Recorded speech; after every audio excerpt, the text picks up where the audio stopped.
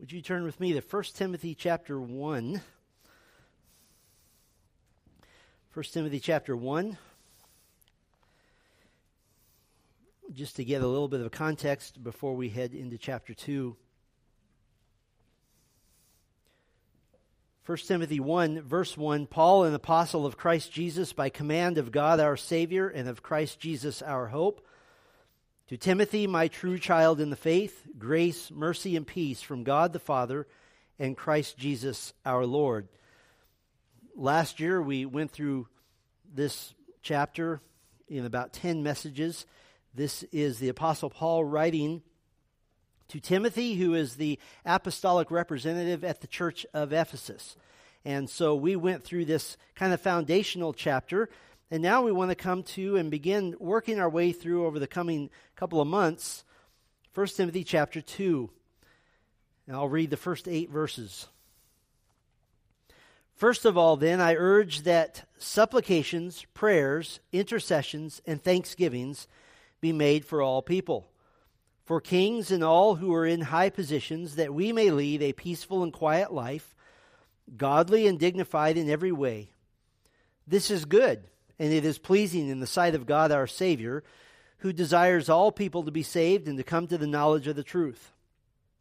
For there is one God, and there is one mediator between God and men, the man Christ Jesus, who gave himself as a ransom for all, which is the testimony given at the proper time.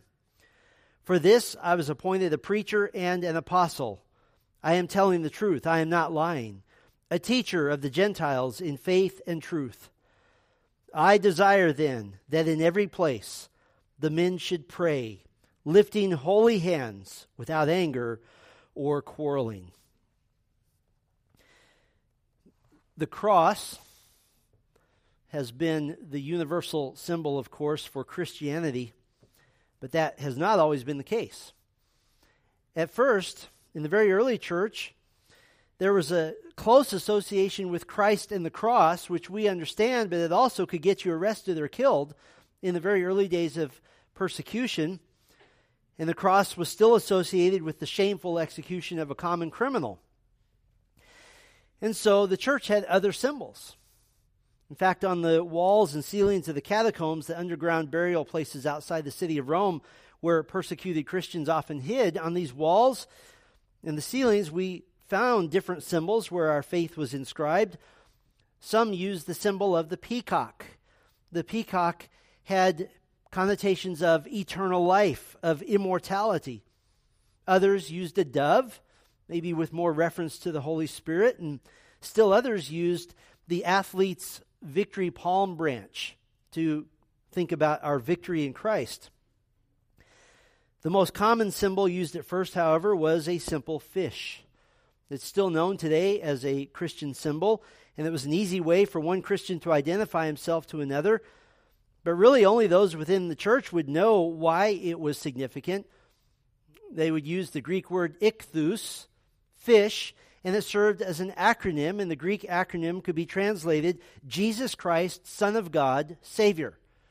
And so ichthus stood for those wonderful truths.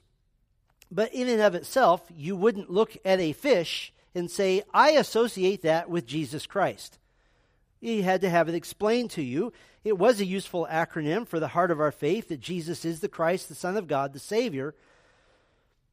But the fish didn't do the trick. And so, of course, the natural choice as a symbol over time became the cross, the means by which the Lord Jesus Christ would provide for salvation for all who would believe. And by the 2nd century, Christians were painting the cross, drawing the cross, engraving the cross as a picture of their faith. As a matter of fact, in order to keep Christ ever central in every area of our lives, very early Christians adopted a practice. In fact, the North African theologian Tertullian in the early 2nd century, he observed that many Christians would trace a cross on their own foreheads. And it was at every area of life. In fact, Tertullian wrote, quote, at every step forward and movement, at every going in and out, when we put on our clothes and shoes, when we bathe, when we sit at table, when we light the lamps, when we're on the couch, on our seats, in all the ordinary actions of daily life, we trace upon our forehead the sign, the cross. And this is long before the establishment of the wayward and heretical Roman Catholic Church and the Catholic tradition of using the physical signing of the cross. Long before that, Christians were simply doing it spontaneously. And of course, very, very quickly, superstition set in. And now it began to be taught as early as the late 2nd century that signing the cross was a way to get God's protection or to make something or someone holy before God. And so signing the cross became a liability to true faith, but it didn't start out that way. It didn't start out that way. The cross was precious to the early Christians. But in a way, again, it's somewhat of a surprise because of the fact that the cross already had deep symbolism. And that symbolism in the ancient world was a symbol of the horror of crucifixion. It was the most ignominious and humiliating death that a person could ever endure. The Romans borrowed crucifixion. Some think from the Persians, others think from the barbarian tribes at the edge of the known world, but they used it exceedingly. They reserved crucifixion for the worst criminals convicted of murder or rebellion or armed robbery.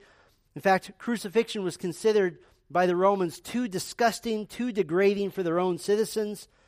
It was only for slaves, foreigners, or what they called non-persons. The Roman historian Cicero declared crucifixion beyond description in terms of how degrading it was. He wrote, quote, "To bind a Roman citizen is a crime. To flog him is an abomination. To kill him is almost an act of murder. To crucify him, what? There is no fitting word that could possibly describe so horrible a deed." But the Romans weren't the only ones horrified and disgusted by crucifixion. The Jews were as well, which would help us understand why in the year 4 BC, the Roman general Varus, he outraged the Jews when he crucified 2,000 of them. And in fact, during the siege of Jerusalem, just before the destruction of 70 AD, General Titus crucified so many Jews that every road to Jerusalem on both sides was filled with the corpses of crucified Jews. But besides the horrible loss of human life, why did the Jew regard crucifixion as the ultimate degradation? The reason is very simple, and it's a theological reason. Because the Jew did not make a distinction between the tree and the cross. Deuteronomy 21:23 declares that anyone hung on a tree is under the curse of God, which was, by the way, one of the major reasons that Jews could not and would not receive Christ as Messiah. They couldn't believe that God's Messiah, God's Christ, the Anointed One, would die under the curse of God. They couldn't grasp it. And so for anyone in the ancient world, the very idea that God sent His Son to be the Savior of the world and yet His life would end on the cross, this is beyond reason, this is beyond thinking. It can't possibly be. In fact, in the very earliest known drawing of the crucifixion of Christ, dated by scholars in the early 2nd century, it was found on the wall of a house or a school on the Palatine Hill of Rome. The very earliest drawing of the crucifixion is a cartoon. It's a caricature. It shows Christ on the cross, but with the head of a donkey. And next to him is a worshiper with his arm raised in worship of Christ. And the caption says, Alexamenos worships God. In other words, worships God, the donkey on the cross. To worship a crucified man was considered ridiculous, despicable, dishonorable, a waste of time. Only the most misguided and deluded and idiotic and gullible would do such a thing. So now it makes sense to us when Paul said in 1 Corinthians 1:23 that Christ crucified is, quote, a stumbling block to Jews and a folly to Gentiles. In fact, listen to the whole section. For the word of the cross is folly to those who are perishing, but to us who are being saved, it is the power of God. For it is written, I will destroy the wisdom of the wise, and the discernment of the discerning I will thwart. Where is the one who is wise? Where is the scribe? Where is the debater of this age? Has not God made foolish the wisdom of the world? For since in the wisdom of God the world did not know God through wisdom, it pleased God through the folly of what we preach to save those who believe. For Jews demand signs and Greeks seek wisdom, but we preach Christ crucified, a stumbling block to Jews and a folly to Gentiles. But to those who are called, both Jews and Greeks, Christ the power of God and the wisdom of God. Did you catch this? The height and the breadth and the depth of the cross is that to the world it's idiocy, it's foolishness. But the reality is that it is the power of God, and the cross is the wisdom of God. It's the power of God, because it is the power of God to save sins by the most cruel and disgusting and humiliating death possible, because that's what you deserved, and that's what I deserved. And yet Christ acted as your substitute, and He died that death, allowing you to be forgiven of your sins and never face that humiliation of paying for them yourself. It's the power of God. It's also the cross is the wisdom of God. God has perfectly poured out all of His wrath. He's fully satisfied His justice. He's fully satisfied His righteousness, all without touching you, the truly guilty one. And because of the ignominious and shameful cross of Christ, the horrible cross, we can relish and delight in the great statement of our position before God given in Romans chapter 8, that there is therefore now no condemnation for those who are in Christ Jesus. For the law of the Spirit of life has set you free in Christ Jesus from the law of sin and death. It was the wisdom of God at the cross that it defies all human nature. Because our nature wants what? We want desperately to give God some sort of good work, to give Him some sort of self-redeeming qualities. But the cross won't let you do that, because all you can do is sit back and look at it. You give nothing to God except one thing, and that is to humbly receive His gift of salvation and forgiveness, bringing absolutely nothing but your own brokenness. The cross of Christ is so counterintuitive to human nature. It's so contrary to what we want salvation to be. And so the cross of Christ can only be incorporated into a person's life supernaturally, by means of the Holy Spirit. To you, the cross is precious. And why is that? Because of the work of God, by means of the Spirit of God. And this supernatural work happens by God's ordained method to change rebels into worshipers, and that is the faithful evangelistic prayers of the saints. And that's what we see in 1 Timothy chapter 2. Prayers for the lost to be saved. And over the next 5 sermons or so, we're going to look at evangelistic prayer in a healthy church, because we love the cross of Christ, don't we? The cross is precious to us. The cross brings tears to our eyes because we know intimately the suffering that Christ Jesus endured on that agonizing instrument. But the cross also brings us joy and delight, because it's through the death of Christ that our way to God has been opened and the way to heaven has been made available. And any Christian worth his salt desires and deeply yearns for others to know the joys and the delights of knowing God, of knowing His Son, of having received this forgiveness of sins. And so the faithful Christian and the faithful church prays for the lost. We're to be beseeching God on behalf of those who have not yet come to saving faith in Christ. For the rest of our time this morning, I just want to get our minds going, and I want to get your thinking going in this direction. We'll go word by word through the text over the next 4 weeks, over the next 4 Sundays after today. But today I just want to stimulate your minds. I want to plow the soil of your hearts a little bit and soften that, so that the seeds we plant over the next 4 weeks will take root and will grow well. Today really begins a clear emphasis that we'll have in all of 2021 at Grace Bible Church, and that is the church, the pillar and foundation of the truth. That is, of course, taken from 1 Timothy 3:15, which reminds us that we carry the truth of God, we carry the truth of the gospel. Or to put it another way, which I'm going to say, my goal is to say this 200 times this year, is that the church is essential. We're going to say that until it just flows off of our lips. One of the core features of the essential church is that it is the church which prays for the lost. Will you think about this for just a moment? No one else is praying for the lost. Just you. Just you. Just me. Only the church. And so this morning, just to kind of get our minds going, to soften the soil of your heart, I want to go through 4 considerations for us to think about with evangelistic prayer. Again, this is just to whet your appetite. We'll go verse by verse through these 8 verses the next 4 Sundays. We'll go word by word, in fact. 4 considerations. Here's the first one. Evangelistic prayer is good for church leaders. Evangelistic prayer is good for church leaders. We'll start with the leaders. We'll let us be the example. The Lord Jesus himself lamented the need for qualified men even before the birth of the church. Luke 10 verse 2, he said to them, "The harvest is plentiful, but the laborers are few. Therefore pray earnestly to the Lord of the harvest to send out laborers into his harvest." There's never been a time in all of church history, I've read it, there's never been a time where the church generally has agreed we have plenty of qualified men. That's never been the case. No, the church around the world always needs more men, and just as importantly, men who are already leading need key reminders in order to stay focused, to stay right on track, to keep their spiritual head in the game, so to speak.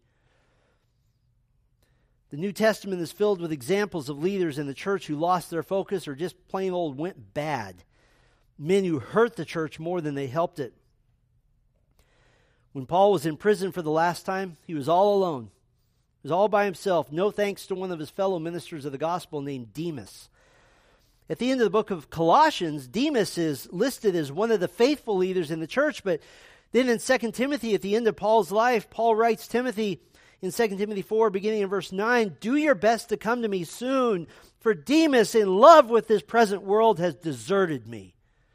He left. He left his post. Paul warned the elders of the church at Ephesus, some of the same men, by the way, that Timothy is having to deal with now, here in 1 Timothy. He warned them in his final talk that was recorded in Acts 20, and this is just a few years before 1 Timothy takes place. He said in Acts 20, beginning in verse 28, he's speaking to the elders of the church at Ephesus, "Pay careful attention to yourselves and to all the flock, in which the Holy Spirit has made you overseers, to care for the church of God, which he obtained with his own blood." Here's his warning. "I know that after my departure, fierce wolves will come in among you, not sparing the flock." Listen to this. "And from among your own selves will arise men, speaking twisted things to draw away the disciples after them." Did you catch that? You can hear the pointed finger. It might be you, it might be you, it might be you. But some of you will speak twisted things. What were they supposed to do? They were supposed to pay attention to themselves and pay attention to the flock. And instead, some would speak twisted things. What does that mean? It means they would stray from the authority of Scripture and Scripture alone. That's the only thing twisted things can be. And why would they do this? To gain a following. In fact, it may be that 2 of those men Paul warned in Acts 20 were named Hymenaeus and Alexander. You remember them. They were leaders in the church at Ephesus, mentioned just before our passage. Look up with me at chapter 1, verse 19. "Holding faith and a good conscience, by rejecting this, some have made shipwreck of their faith, among whom are Hymenaeus and Alexander, whom I have handed over to Satan, that they may learn not to blaspheme." Now, when we went through this, you might recall that a more precise translation of the Greek is that they made shipwreck not of their personal faith, but they made shipwreck of the faith, meaning they taught what was contrary to Scripture. They strayed outside the bounds of the Bible. And of course, the most blatant example of a leader gone bad was Diotrephes. John writes to a commendable elder named Gaius, and John acknowledges the major problem in that church. It was another leader. 3 John verse 9, "I have written something to the church, but Diotrephes, who likes to put himself first, does not acknowledge our authority." And so the New Testament gives us plenty of examples of leaders gone bad. You have Demas, who just lost interest and wandered off into the world. You have some elders at Ephesus, possibly including Hymenaeus and Alexander, who abandoned Scripture as the sole source of spiritual authority. And you have Diotrephes, who is enamored with the position of leadership and loved to be first. You know what would have kept them all on track? Evangelistic prayer. It would have kept them on track. The continual reminder that the church and her leaders are the ambassadors of God's gospel, that we're to be the salt and the light of Christ to a dying world. Why is evangelistic prayer so good for church leaders? I want to give you 3 reasons. First reason evangelistic prayer is so good for church leaders, it engenders humility. It engenders humility. Evangelistic prayer reminds church leaders that someone once prayed for their salvation, that there was a day when they were not in Christ. Evangelistic prayer reminds them that they need to be humble. What was the problem with Diotrephes? He liked the position, he just wasn't that concerned with the actual members of the church. And I can guarantee you he didn't know the members of the church. He was a detached leader who liked the corner office, so to speak. There's a second reason evangelistic prayer is good for church leaders. It encourages efficiency.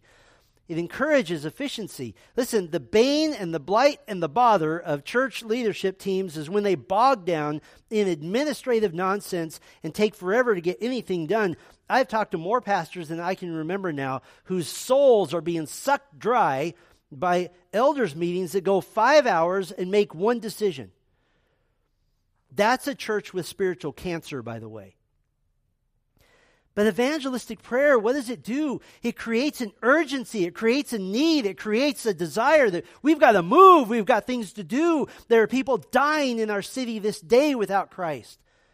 And so it creates that urgency. The members need to be shepherded. They need to be taught. They need to be discipled so that they can be a godly influence for Christ.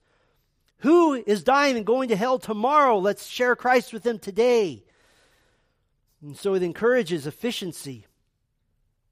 It's the third reason that evangelistic prayer is good for church leaders. It enables teamwork.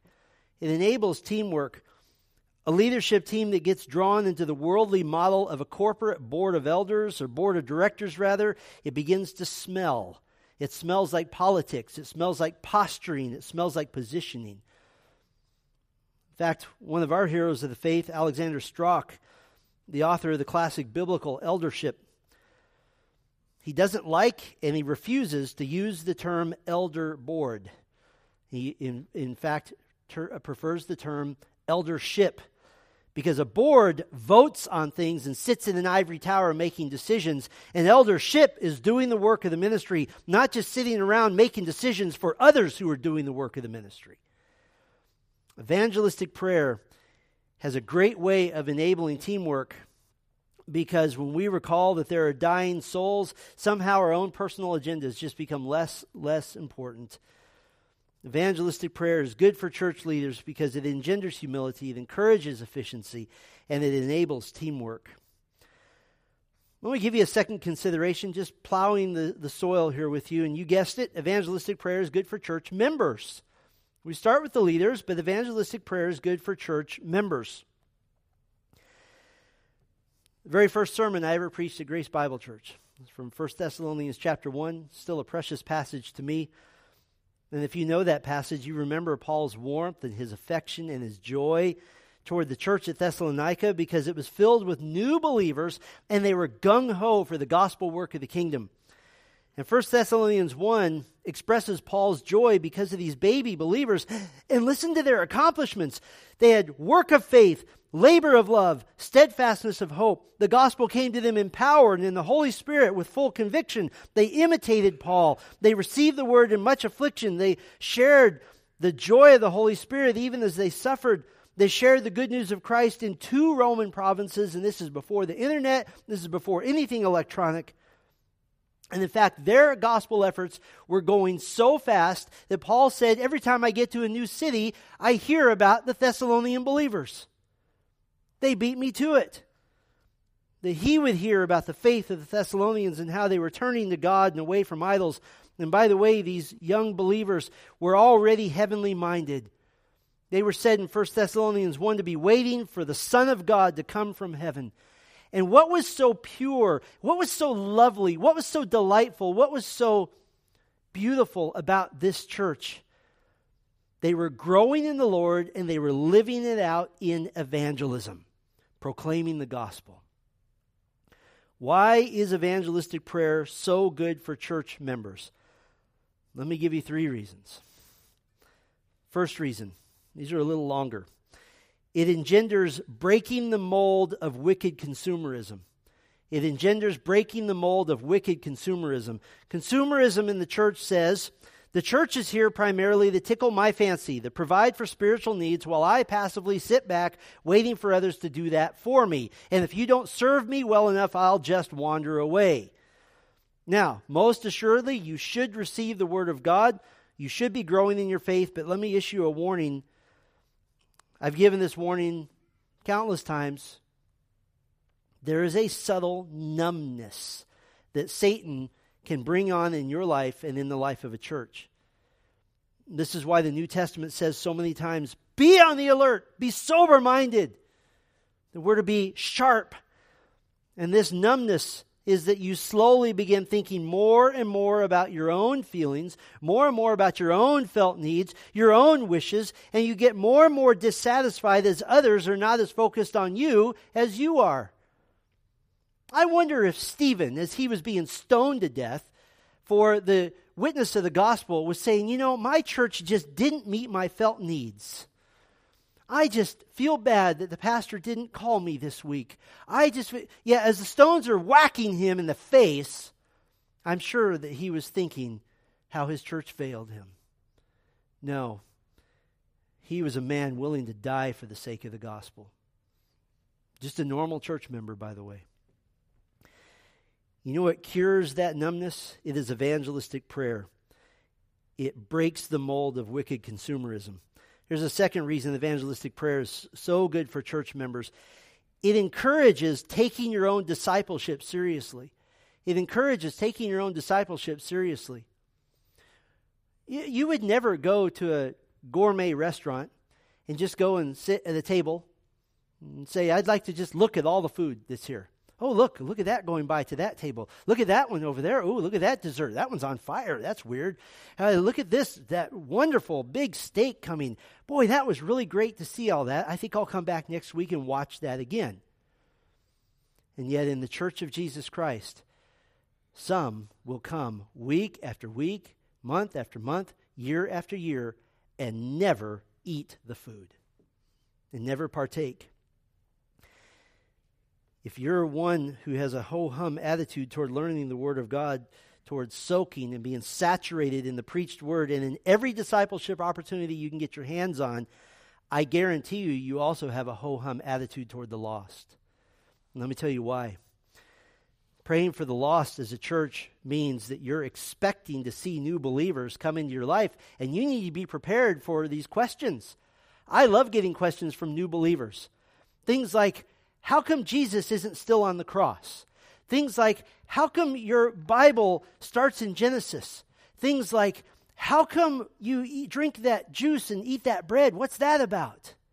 All these questions that you should be prepared to know. Now, I know pastors use way too many sports metaphors. I think that's a weakness in preaching. But I take my cue from the Apostle Paul. He said that our faith is like running a race. He said it's like a boxing match. So who am I to contradict Paul? The Church of Jesus Christ is like getting ready for a big relay race. And on the day of the race, when the coach is looking at his team and looking for the 4 who will run that relay, who's he going to look for? He's going to look for the ones who put in the work. He's going to look for the ones who practice the most, the one who work the hardest, the one who show the most dedication. Why would God entrust to you relationships with new believers when you probably won't make time for them and when you haven't prepared your own walk with the Lord to be ready to disciple one? Why would he entrust that to you? Let me put that in the positive. You saturate yourself in the Word of God all while praying, Lord, give me someone to share this truth with. Give me someone that I might share what I've learned. Give me someone to invest my life in. All while fully expecting that the Lord will place this precious new believer into your life at some level. Listen, one of the things I love about you, about Grace Bible Church, is that when we have a brand new believer walk in the door, you guys are like piranha. You are on him. Like, well, I want to disciple you. I want to disciple you. And they're like being pulled in all these directions. Praise God for that. Let's pray for more. Amen? There's a third reason evangelistic prayer is good for church members. It enables unity in the body of Christ. It enables unity in the body of Christ. Paul told the Thessalonians he was impressed, 1 Thessalonians 1:3, with their labor of love.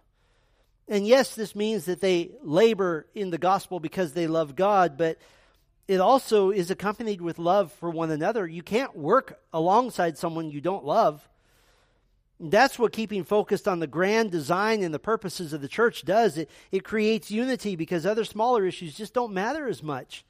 They just don't matter. And now, because of evangelistic prayer, you're preparing yourself. You're serving every single little job in the church because it contributes to the proclamation of the gospel. Everything you do here contributes to that. And now there's an expectation that you'll see new believers, whether from our own ranks, maybe from our children, or from elsewhere. Evangelistic prayer is good for you. It is wholesome. It breaks the mold of wicked consumerism. It encourages taking your own discipleship seriously, and it enables unity in the body of Christ. Let me give you a third consideration. Evangelistic prayer is good theology. Evangelistic prayer is good theology. There's a question I've heard many times, and it goes something like this. If the Bible teaches that God elects and chooses all who will believe, that they're predestined to believe, then why am I praying for the lost? Why am I praying for the lost? Well, let's let our text answer that question. Did you notice a theme emerging in these verses? First of all, then, I urge that supplications, prayers, intercessions, and thanksgivings be made for all people, for kings and all who are in high positions. Verse 4, who desires all people to be saved. Verse 6, who gave himself as a ransom for all. Now, this is not a statement of universalism, that God is going to save every human being, nor is it a statement of the lack of the sovereignty of God, that he just wishes that all people could be saved, but he can't seem to make it happen. We'll get to the theological implications of those things in future messages.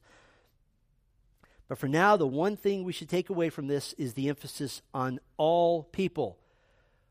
Why is this here? Because God has chosen the elect, and he hasn't told you who they are. He hasn't told you, and so who do you pray for? All people. And you might say, well, of course we should pray for all people. Let me ask you a tough question. Would you pray for the salvation of your son or daughter or grandson or granddaughter with the same level of intensity that you have prayed for the Speaker of the House of Representatives from our own state, Nancy Pelosi? Would you pray at the same level? We've all seen that she embodies everything that's evil and duplicitous and dishonest. She's going to turn 81 years old in a couple of months. It means that in months or years at most, she'll be standing before Almighty God, having to answer for having rejected the gospel of Jesus Christ and for every evil, wicked, duplicitous, dishonest thing she's ever done. And if she doesn't turn to Christ, and soon, she'll never, ever, ever have the chance to do that again. And so while we do understand that God is glorified in handing out wrath to the unrepentant, God has not asked you and me to be part of that. What he has asked us to be a part of is praying for the lost. We let God deal with election. We pray for all. So why do we pray if God has already chosen the saved anyway? Why do we do that? Well, very simply, the gospel is the power of God unto salvation, and prayer and proclamation is the means that God has chosen to connect the gospel with the elect. That's the means. That's the way he's chosen. Are you saved because God chose you? Yes. Are you saved because someone prayed for you? Yes. Which one is it? Yes. Can I tell you something? Before you start trying to unravel that theological conundrum, God hasn't really asked you to do that. I've never read a satisfying answer to that puzzle. Why? Because God isn't interested in our theological reflections on that puzzle. Let me give it to you straight from the pen of the Apostle Paul. He wrote in Ephesians 1:4 that God chose us in him before the foundation of the world. That's God's choice. And And he wrote to the Thessalonians in 2 Thessalonians 3:1, brothers, pray for us that the word of the Lord may speed ahead and be honored as happened among you. In other words, pray for the lost to be saved by the means of the preached word. Evangelistic prayer. Which is it? Yes, it is God's choice of the elect who are connected to the gospel because you prayed. Because you prayed. And so evangelistic prayer is good theology. God is sovereign over salvation, and you are to pray for the lost to be connected to the gospel. It is that simple. Let me give you one more consideration. Evangelistic prayer is good ecclesiology. Evangelistic prayer is good ecclesiology. It's good in our understanding of the church. Ecclesiology just means the study of the church of Jesus Christ. In our culture, there's a tension that exists in churches really about the size of our church. And the tension is this. Everyone knows what a small church is about. And that has its definite perks and advantages. The small church is relational. Everyone knows everyone. Structure is pretty loose. You have one pastor, maybe two. They can keep a pretty good handle on the ministry. When a guest or a visitor walks in the door, everybody knows it. Hey, who's that? First guest we've had in 8 weeks. Everybody knows it. On the other hand, everyone also knows what a truly large church is all about. And it also has definite perks and advantages. The large church has something for everyone. They have a full-time pastor just for third grade girls. They have everything. Wonderful ministries to meet very, very specific spiritual needs. Special needs children's ministry, a well-run Sunday school children's ministry that rivals Disneyland in experience. Small groups for every conceivable need. A full-time family and counseling pastor, all kinds of things. The structure is well-defined. It's complex to meet the growing needs of the church. Everyone knows what a small church is about, and everyone knows what a really large church is about. The challenge is when you're like us, kind of in between. Because then some of you want us to act like a small church, and some of you want us to act like a large church. And so there's a pull, there's a tension. It is selfish and wrong to want a church to stay a certain way because you like it. And it's equally selfish and wrong to want to build some sort of empire just because it makes us feel good. And is it really our place to try to make that decision? Trying to say we want the church to be a certain way is a little bit like a pregnant couple arguing over whether they should have a boy or a girl. The baby's going to be what God has already determined. And certainly the baby in the womb isn't going to say to itself, well, I think I'd like red hair, green eyes, and to be 5'8". I think that's what I'll do. That's not going to happen. It's already been determined. And so instead, what do we do in the church?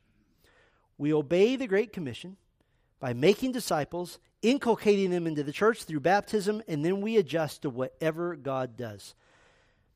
But I do have a question. Why would we not want to see the church grow? The reason I ask that question is because Jesus wants to see the church grow. He's already promised. He's the one who said he would build his church. He's the one who gave us Ephesians 4, which says that we grow spiritually through the preached word of God. And once the church is equipped, verse 16 says, when each part is working properly, it makes the body grow, speaking of physical, numerical growth, so that it builds itself up in love. That is God's will. I know there's always a shortage of churches that are simply preaching the word without succumbing to the laziness of man-centered preaching. I know there's a shortage. There always has been. And because of this, we have enjoyed receiving many of you as already established believers, hungry for the word. And for you, we are grateful. But can I tell you, there is a joy that is unique and beautiful to see the church built up when God brings a new believer into the flock. I have a special place in my heart for those of you for whom I have been the only pastor you've ever had, for whom this church is the only church you've ever known. How special is that? Here's a perspective for you. In 2020, we were told that the church is not essential. There's the word essential twice. I have 198 to go. We were told that existing churches need to stop meeting, and we're still under this in California. Let me ask you a question. In the book of Acts, when new believers came to faith, where did they go? They met with the church. They met with other believers. The church that is not meeting is a direct assault on the gospel and on the expected outcome of evangelistic prayer. Why would God answer evangelistic prayers when you won't even meet as a church? Acts 2:47, the Lord added to their number day by day those who were being saved. Acts 9:31, so the church, the ecclesia, the gathering, the assembly throughout all Judea, Galilee, and Samaria had peace and was being built up, and walking in the fear of the Lord and in the comfort of the Holy Spirit, it multiplied. Acts 16:5, so the churches were strengthened in faith, and they increased in numbers daily. Listen, it says that they added to their number, not added to their live stream. It says the church, the ecclesia, the gathering multiplied, not the number of hits on YouTube multiplied. We're thankful and grateful for the outreach of electronic media, but that is not the church.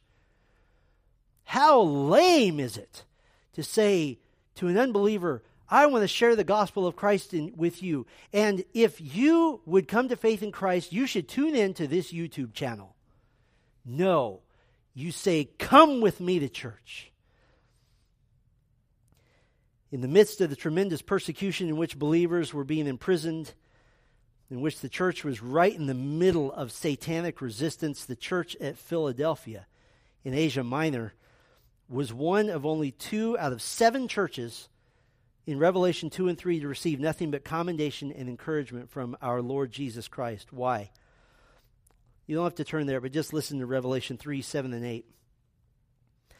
To the angel of the church in Philadelphia write, the words of the Holy One, the true One, who has the key of David, who opens and no one will shut, who shuts and no one opens. I know your works. Behold, I have set before you an open door, which no one is able to shut. I know that you have but little power, and yet you have kept my word and have not denied my name. They had a little power, a little strength. Do you know what Jesus defines as their power and their strength? The fact that they had an open door. That was their strength. They had an open door to the gospel, to proclaim the gospel as an evangelistic church, and Jesus made them an astounding promise. No one will ever shut your door.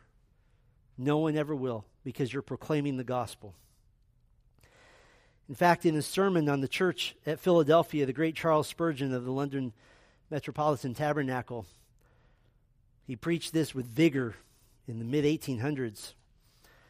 He said, cheer up and get to work. Wake up to holy energy. In the Sunday school, there will be little children that you will be the means of bringing to Christ if you will teach a class. And out at the street corners, there are folks that you will turn to the Savior if you will have but the courage to stand up and preach. Out in the villages or in the crowded city, hearts await you. I say not this of you all, but of the confirmed and faithful ones. If you feel, I can never give up the Bible, I can never forsake the truths that I have learned from it, they're stamped on my heart, they're cut into the very center of my soul, then you are the man who may safely go forth to publish the truth. There is an open door before you, which no man can shut. Gird up your loins and enter it. Rush to the front. Victory lies before you. God means to use you. You are a vessel fit for the master's use, and there never was a vessel fit for his use that he did not use one day or another. The hour needs its man quite as much as the man needs the hour. You want to keep your ecclesiology straight? You want to stay pointed in the right direction? You want to keep your feet grounded in the Church of Jesus Christ? Evangelistic prayer will unlock that open door. Yes, the cross is a symbol of death and humiliation and degradation. Jesus Christ, naked on the cross, bleeding, suffering, crying out. We know all of that. We get that. But why is the cross also our symbol of victory and triumph and conquest? Because the cross has no one on it.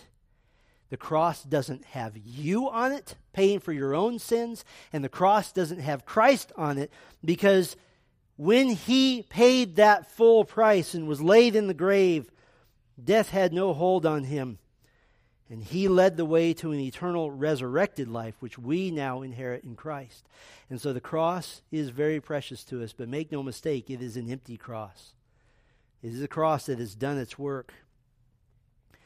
And in return for his grace to us, he simply asks that we pray and we seek the Lord to bring others to the cross as well. Over the next month, we're going to do a church-wide evangelistic prayer project. It's going to be comprised of several aspects. The first one is easy and the most important. If you are the head of your home, and if your home consists of one or consists of 10, if you're the head of your home, I want to ask you to be responsible to lead your family in evangelistic prayer over the next month. Because you know what my prayer is? Is that when your family gets in the habit of praying for the lost, you'll never stop. So the second thing we're going to do, our small groups are going to engage in evangelistic prayer this month. If you're a small group leader, you lead in evangelistic prayer. And if you're doing one of the sermon-based groups, this, of course, you'll be studying what we've preached already. Beginning next week, the third thing we're going to do is we'll have a prayer board up outside the sanctuary. You'll notice the prayer board because it's going to say prayer on it. And this is a place for you. You'll be given a means to write the first names of people you want the rest of us to pray for and put it up on that board. And so you put those names up. And as you leave every week, get some more names to write down. And fathers and heads of homes, you go home and you pray for those people. Wouldn't it be great if you have a son or a daughter yet to come to faith to know our whole church is praying for them? The fourth thing we're doing, quite in God's providence actually, student ministries will be talking about evangelistic prayer in their Thursday evening anchored meetings over the next month or so. But the main thing I want to reemphasize is head of households, beginning this day in your home, pray for the lost. Pray by name. Beg God. Beseech God. And if we'll do that, what do you think he'll do in our church? I think he'll bless that. I think he'll be faithful to us. The great Scottish reformer John Knox prayed, "Give me Scotland or I die." In the 18th century, the worldwide evangelist George Whitefield prayed, "Oh Lord, give me souls or take my soul." That's the level of yearning evangelistic prayer that we need, where you yearn to see the streets of heaven filled with those that you prayed for. One of the hallmarks of a healthy local church is that it has a corporate concern for the lost, and this concern manifests itself in faithful, fervent, evangelistic prayer. So will you join me in that over the next month? Let's do that together. Let's pray. Our Father, we thank you for your word, which is so clear. We look forward, Lord, to digging into the meat and potatoes here of 1 Timothy chapter 2 over the coming month or so. And I pray that you would remind us, Lord, that while you have chosen the elect, you have asked us to pray that they hear the gospel. And that is our responsibility. That is our calling. And Lord, now as we approach the Lord's table, we ask you to fill our hearts with humility, with brokenness, that we would approach the table with confession, approach the table with a heart of contrition. Because this is the representative of the cross, the blood of Christ, and his body broken on that cross. We pray, Lord, that you would bless us during this heightened time, this greatest moment of Christian worship, as we offer to you our celebration of the Lord's table. And we pray in Christ's name, amen.